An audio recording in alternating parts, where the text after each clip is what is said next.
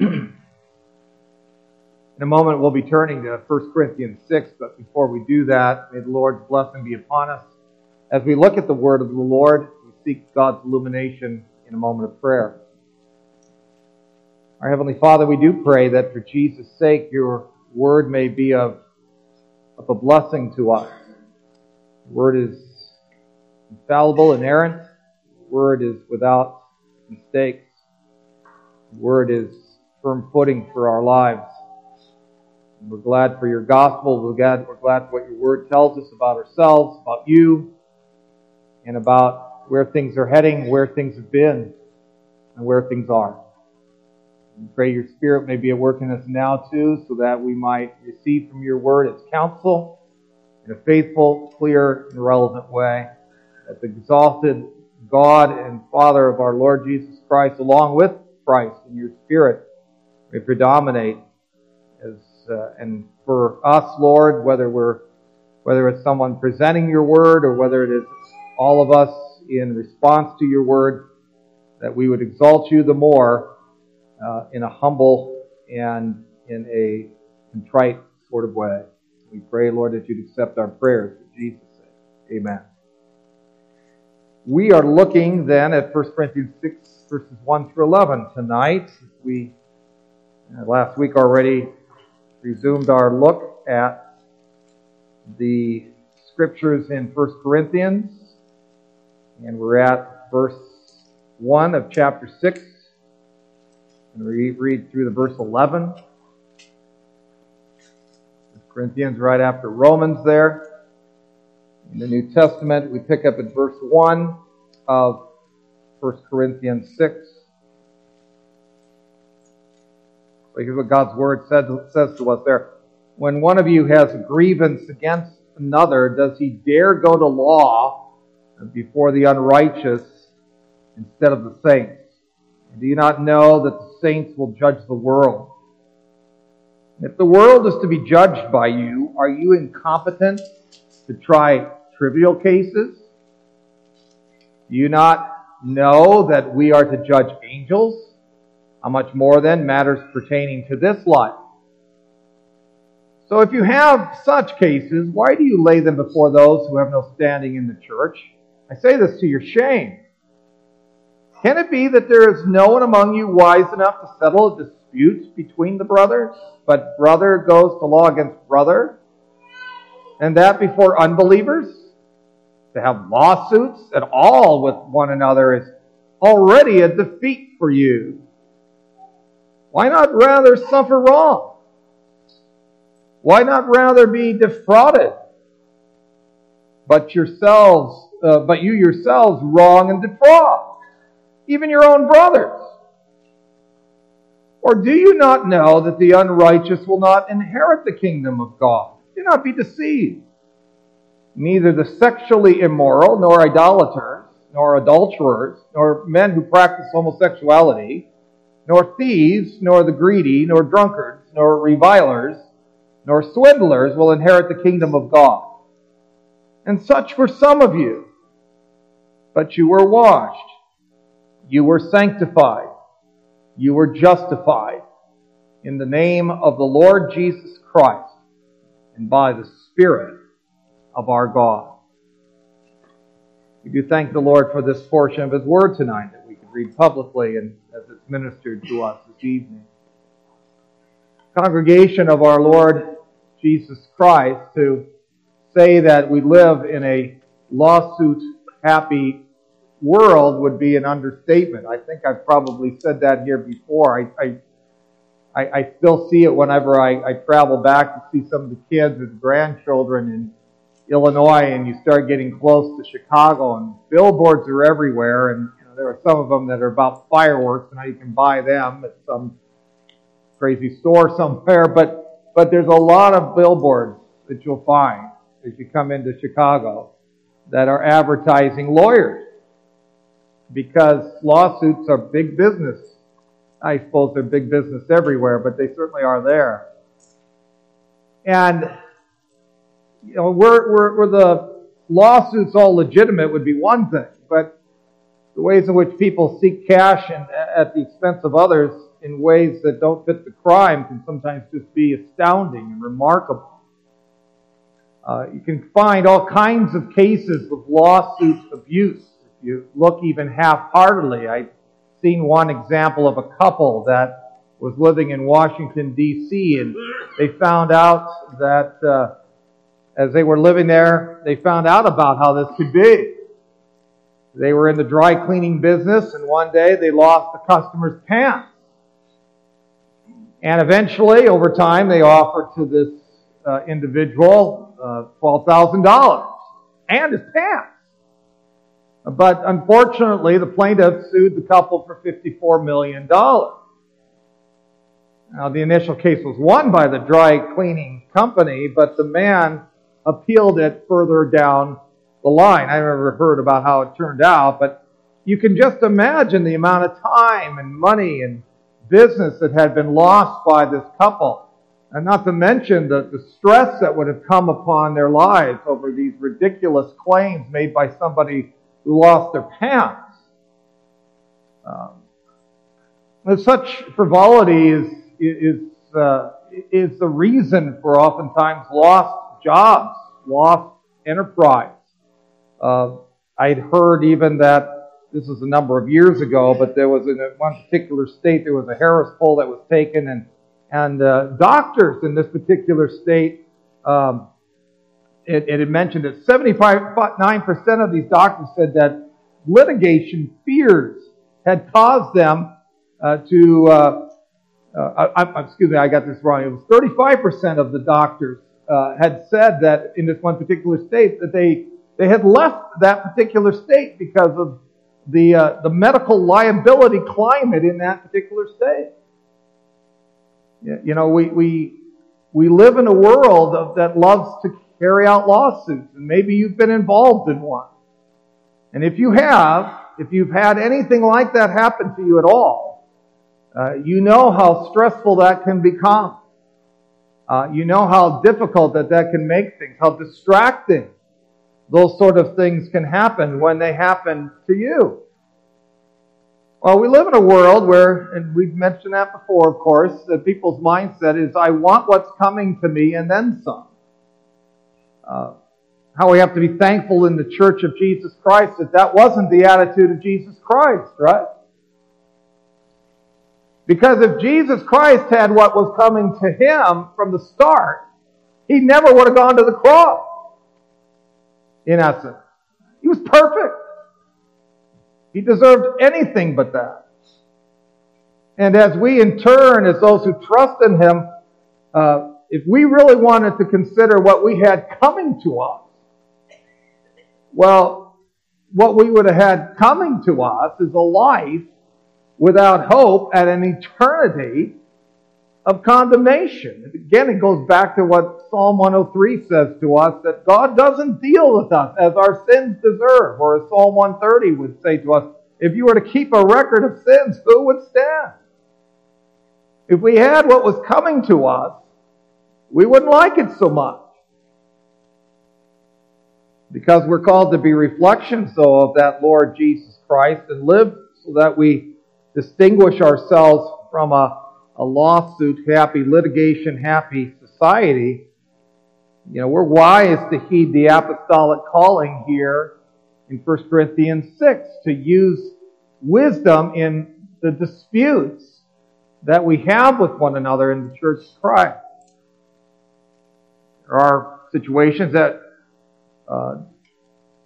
we need to avoid, matters that we need to promote, and circumstances that we need to remember as we look at this passage, so that our membership in Christ's holy church will ring true before the world and bring honor to the Christ who gave up His rights for His people. So we want to look at first of all, at what Paul wants us to avoid. We look at wisdom in disputes among members. What to avoid, what to promote, what to remember. First of all, what is it that Paul wants us to avoid? If we go to law with believers, we may think we're doing ourselves a favor by standing for our rights. But what's really happening is that we are helping to sully the name of the church and discredit the Christ who gave up his rights. Paul's not saying here in 1 Corinthians 6 that there are not times when we need to go to court. But he says, don't do so with believers, he says. And why is that? Why not? Supposedly the peace of God in Jesus Christ has made a difference in one's life and within the church. That you're a different person. I mean, the passage ends with that mentality, which is something we don't want to get ahead of ourselves, but there is that part that we need to remember, that you were once like this, and now you're like this. You're a different person. And being a different person is, in part, being content in Christ. You come to understand the wisdom of settling your dispute out of court, or as the passage tells us, at least the wisdom in the church to help you settle it. If you look at the Old Testament, a legal system was erected to take care of disputes. But then that was always in the context of the holy people of God. You didn't have to go to an authority outside of the church because church and nation then were identical in essence. At least they overlapped, right? There was that theocracy that was taking place at that time. But that's not the situation in the church in the New Testament. The church is found in various nations. But as the holy nation of Christ, the church of Jesus Christ, we should still be able to find somebody in the church to help us reconcile. Paul's concerned about the church's witness to the world here.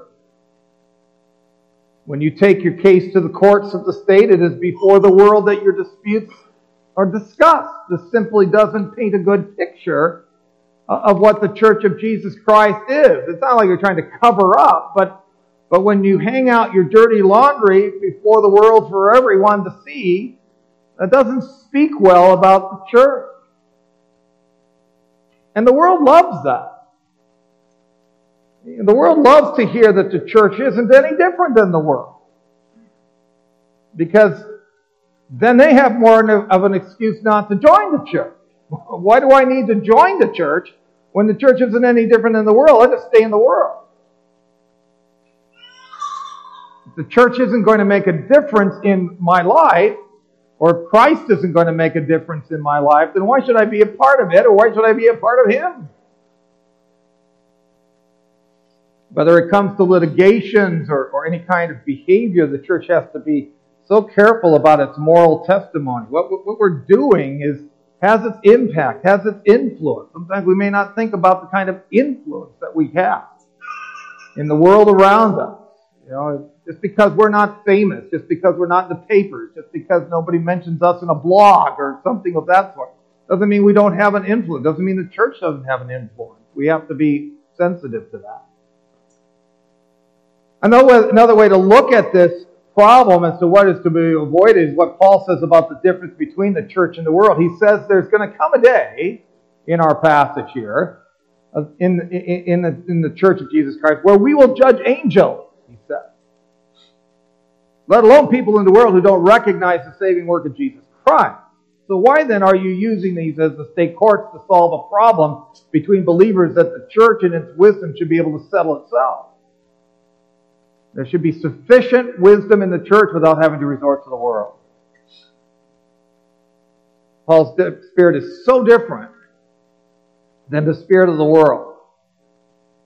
And that's why he's grieved here when he sees a worldly spirit in the church. He's been seeing that already, as we've been seeing ourselves. We've been looking at this passage. But his alarm goes beyond taking the matter before the world. He's upset that there are even those who act much like the person who sues the dry cleaners for $54 million. They're not looking out for their fellow man. They're not looking out for their fellow believer even. They're just trying to see what they can get away with. They're just trying to see how much they can suck somebody dry, even if it means using fraudulent ways to do it. He says, why not rather be defrauded, but you yourselves wrong and defraud, even your own brother. That's what was going on here. It's one thing to have a dispute. It's another thing to set up an illegitimate one. The problem these people at Corinth were having was that they divorced morality from religion. It was as if religion was just about, worship, but had nothing to do with how one treated anybody else. We'll talk more about that in a moment, but certainly Paul wants to make the point that if you're going to have a dispute, at least be honest about it. And don't be like the world. But Paul goes farther when it comes to avoidance. He says, if you really want to know what I think when it comes to how you can be different than the world, then he says, drop your litigation altogether. Because in your pursuit of litigation, the honor of the Savior and the church is going to come into question, and he says, no litigation's worth that. No lawsuit's worth that. We do indeed live in a world where possessing one's right is more important than loving one's neighbor. Getting what's coming to me is more important than giving honor and mercy and respect to another. Looking out for the neighbor's good is replaced with this egocentric pursuit of litigating jackpots. We've got women's rights, animal rights, victims' rights, and the never-ending quest for personal justice where people say that it's really not about the money. It's not about the money. When most times it is. And people are treated like criminals who wantonly and things like in some back corner are rubbing their hands together maliciously and have this malice aforethought, and they're seeking the destruction of another when what's happened was accidental. Or was negligent, but certainly not premeditated. Baseball companies are sued because someone was physically impaired by a line drive hit with an aluminum bat, as if the bat company schemed the whole point. Let's make bats so that we can kill people. It was an accident. We're going to get what's coming to us. It's all around us. So you look at all the products that you have in your house, or how many times you got to sign off on something. And you think, why do I have to sign all this stuff? It's because if you don't, somebody's going to come back and try to make something of it.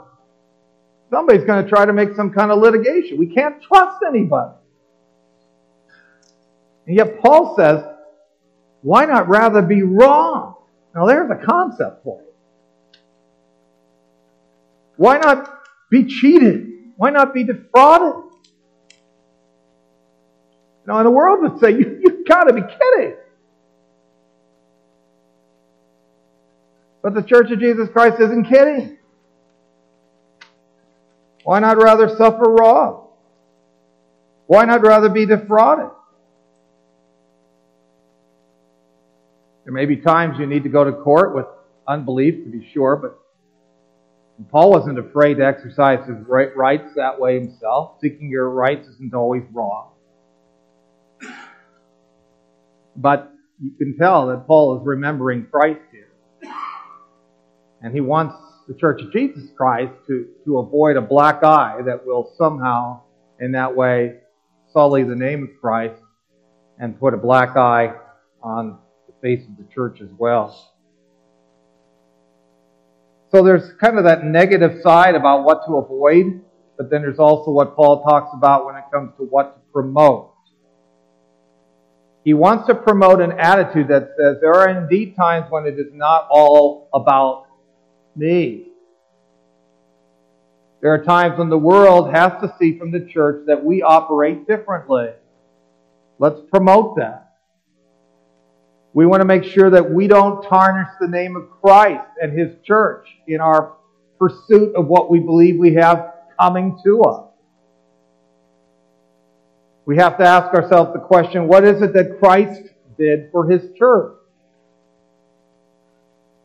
What is it that Christ did for me? Because who was cheated like Christ was cheated? Who suffered injustice like Christ suffered injustice? Do we remember that? Yet for the sake of the church and for the sake of His Father's glory, He endured the cross and He gave up His rights because he knew what his calling was, and he promoted it. Love God, love neighbor. It would be what Paul would say later in his chapter in love. Love is patient. Love is kind. It isn't easily angered. It keeps no record of wrongs. It doesn't insist on its own way. It's not irritable or resentful. It doesn't rejoice at wrongdoing, but rejoices with the truth. Love bears all things, believes all things, hopes all things, endures all things. Isn't that how Christ was? The church member then, connected to the body and connected to its head, even Jesus Christ, as a reflection of Christ, ponders the worldly way of sucking people dry and being fraudulent and swindling of people and destroying homes and lives and jobs and reputations and enterprise and productivity, and says, is that what I want to do to the world? More importantly still, is that what I want to do to my fellow believers? No, his ultimate goal is reconciliation overall, not vindication. Obviously, if there's offense, we need to pursue the winning of the brother in accordance with Matthew 18. Disputes are going to happen on this side of glory in the Church of Jesus Christ. It's just that they need to be settled God's way and not the world's way. Because otherwise, as the apostle says, we've lost already.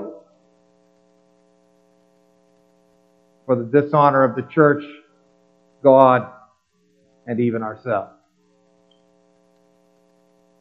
Well, finally, we hear about what it is that we need to remember here. And we hear some of that already, I realize. But we mentioned that it appears that religion and immorality were juxtaposed in the church of Corinth. You do your holy things in the church, but then you live like you want in the world. Paul reminds the church of how dangerous it is to look at the Christian life like that. You notice all the different vices that he mentions here, because he ties this all in. Right? He says, you've defeated your own purposes. You defeated yourself already when you're trying to do things the worldly way. Or don't you know that the unrighteous will not inherit the kingdom of God? You notice all the different vices. There is the dishonoring of marriage by way of fornication, premarital sin, extramarital sin, adultery, homosexuality. There's drunkenness, a vicious tongue, and thievery of various kinds that are mentioned here. Now, these aren't the unpardonable sins. Again, because if God kept a record of sins, who would stand? But, we're not justified by our works. But people who claim to be Christians, this is Paul's point here, and delight and they persist in these lifestyles are fooling themselves if they think they're heirs of glory. Now, there's still hope for those if they repent of their sins. This is partly why Paul's writing like he is. There's hope for all these sins and more. Paul makes that clear to us as he finishes the passage. That's what some of you were. God did something to you by grace, Paul says, that only He could do in Christ. Only He could change you like this. He washed you. He consecrated you for His service. He made you right in the power and work of Christ by the application of the Holy Spirit. The Trinity is mentioned here. And Paul is confident that even though there are people in Corinth whose attitude is, let's stick it to the other guy, particularly in the church, he's confident by his admonition that things will correct themselves, that things will change with these people. He's confident that they'll remember. They'll remember that they were transformed transformed from that former way of life to a new way of life. Not to the spirit of a lawsuit happy world. But not a life typified by immorality. But a life of purity by the cleansing work of God in Jesus Christ, by the power of the Spirit. The cleansing work of a divine, sovereign, gracious power. Person. That transformation is to be evident, as Paul is telling us here, in our lives as well, when we have known, as we remember what God has done for us. For what He has done for us is not just wash away our sin, not just make us right with God, but He consecrated us for His service in all things. That consecration will typify the child of God in litigations and in all matters of morality. The child of God in Christ doesn't become the heir of worthless immorality and its lust. He becomes the heir of God's eternal kingdom, purified by divine grace, delighting in honoring Him and his neighbor. Not seeking what he can soak from him. And that delight in honoring God and honoring one's neighbor needs to be enough to content us when we know ourselves as God's children in Christ. That should be enough for us. Not what we get from others, but what we can give to them. Because we've already been given so much already in Jesus. That's what the gospel of Jesus Christ does for a person. That's what the apostle's trying to get at here. May that be what Jesus is doing for us, as those who are called to be known as children of God in Christ, living a different world, different life in a world that's all about getting and not about giving.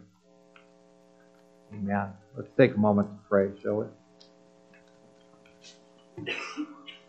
Heavenly Father, again, we're grateful for the wisdom of the apostle who speaks in the name of Jesus Christ.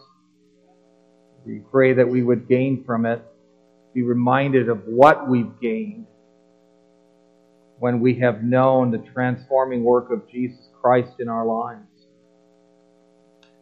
We would pray, Father, that what would be desirous, Father, is not simply and crassly and crudely and primitively just trying to grab what we can, but to realize what we need to do is avoid giving the name of Jesus Christ and His body a black eye. That we ought to be more interested, Lord, in promoting the neighbor's good rather than promoting our own. And that what we need to remember so that we would carry on in the ways to which You've called us is to remember what You have done for us. Remember what Christ has done for us. Remember what Christ was like Himself, because who suffered like He did? Who was wronged like He was? And yet, what greater gain have we had than what we gained because of His approach to life and our life? We pray, Lord, that the gospel would make a difference in all parts of our lives. We remember what You have done for us, or as we profess what You have done for us. And we might live in a changed way because of what You've already given us, so that instead of wanting to figure out how it is that we can spend more time thinking about what we can give, and so be a light to a world that looks at things just the opposite way. We pray that You'd hear us in Christ's precious name. Amen. 485 is our